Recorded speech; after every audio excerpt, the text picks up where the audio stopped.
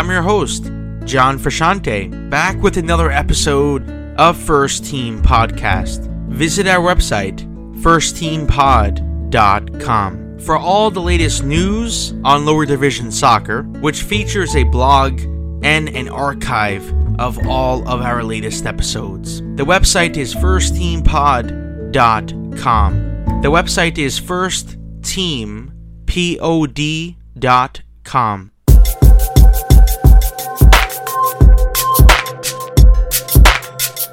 Thank you, John, for supporting us. And I think you're doing it, even though you're a young man, okay? Very young man, to be sure. I think I told you this. I'm very, very proud of everything you have accomplished. Thank you.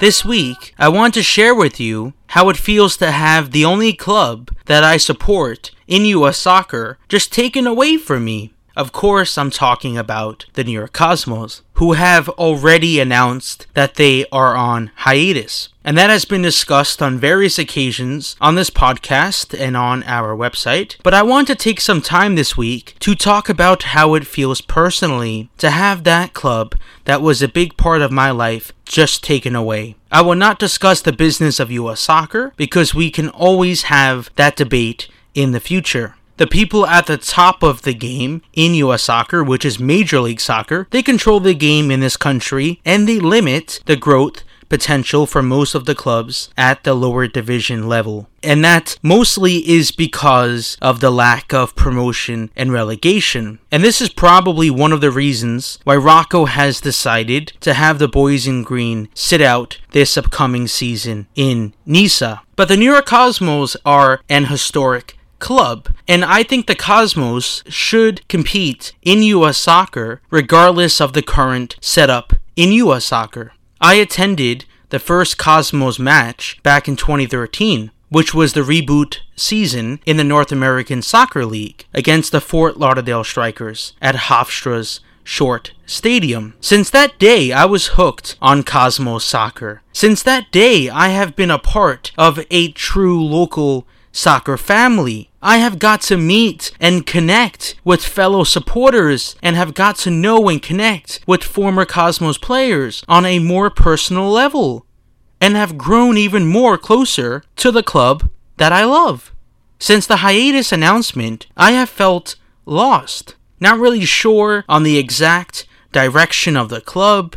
And this week, when the Niça spring schedule was released, I felt a bit depressed and down about the whole situation. What will it take for Cosmos management and ownership to reach out to fans directly and share an update on the current situation? And what will it take for the club to return to competitive action? That is a question that is meant for Rocco directly. If he is listening, you know how to get into contact with me. My email is firstteampod@gmail.com. If you want to have a conversation off the record, then that's fine by me. If you want to talk with fans directly on this program, then that's up to you to make that decision. I have nothing against Rocco Camiso. I thank him for coming in and saving the Cosmos at a time when we needed a savior. At that time, Major League Soccer and New York City FC, they were in talks to purchase the Cosmos brand, and they most likely would have not fielded a team, but instead would have done something with the brand, and the rumor at the time was that they were going to use the Cosmos brand for selling merchandise. So I do thank Rocco for saving the Cosmos, because the Cosmos don't deserve to just be used to sell merchandise, but instead to field a competitive team that fights for trophies each season. I completely understand, and I'm not bothered that Rocco has purchased an Italian team in Italy, and that club is ACF Fiorentina. And on previous episodes, I have discussed the problems that he is dealing with in Italy. This past Saturday, Italian sports newspaper Corriere dello Sport Stadio, they published an article about the current situation with the New York Cosmos, and that article was titled U.S., the United States' First Time Without the Cosmos. Here is a quote from Emmanuel Sembrani, the former defender of the New York Cosmos. And here is a quote from that article. He said that with the lockdown, we traveled by bus for 36 hours, eating sandwiches. It wasn't football. It wasn't soccer. I understand Camiso. Keeping a club in New York in these conditions is a loss, much more than in other small realities. And my quote in this article, I was interviewed by Massimo Basili. He writes for Corriere dello Sport, and he was on this program on First Team Podcast. And you can check out that episode in full on firstteampod.com and on other great podcast platforms and apps. And my quote in this article goes like this. It is a sad moment. Cosmos are my life, and now I am left without football. Rocco has destiny in his hands. He has money and resources to make the club competitive again, but he is concentrated on Fiorentina, and there he is encountering problems. The Cosmos are a very important brand in American football, and if he doesn't want to keep it anymore, I think Rocco should sell. And that is my take on the current situation. I would like to finish off by saying that the Cosmos are my life and will be the only club in the United States that I will support. It doesn't matter if the Cosmos never kick a ball for the next 20 to 30 years. I will never stop this fight to get the Cosmos back on the field in a competitive league. By talking to journalists from around the world and by them publishing articles about the current situation with the Cosmos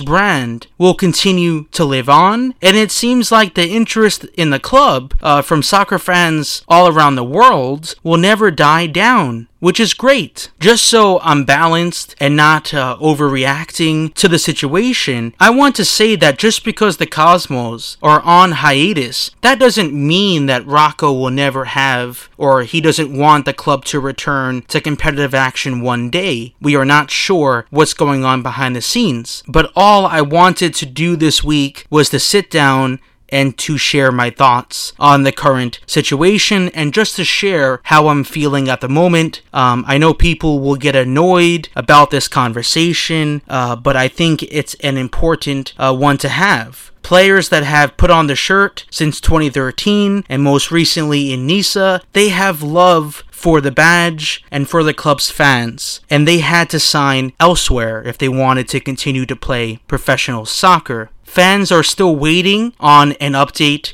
from the club regarding the future of the Cosmos. I hope we will hear something soon. Like I said earlier, Rocco or anyone at Mediacom, if you are listening to this podcast, please get in contact with me and you can come on the show and talk directly to supporters, or we can talk about this in more detail. Please get in contact because I do want people from the Cosmos, if they do want to speak on the record or off the record, if they want to share more details on what's going on behind the scenes, then please do get in contact, and I would be happy to learn more and try to share as much as we can with our listeners, and we will post content on our website if that does happen down the line. And lastly here, if you want to share your thoughts on what I had to say, please email the show. Thanks for tuning in to this week's episode of First Team Podcast. There is plenty of content on the way with our second episode of the week, which is First Team Podcast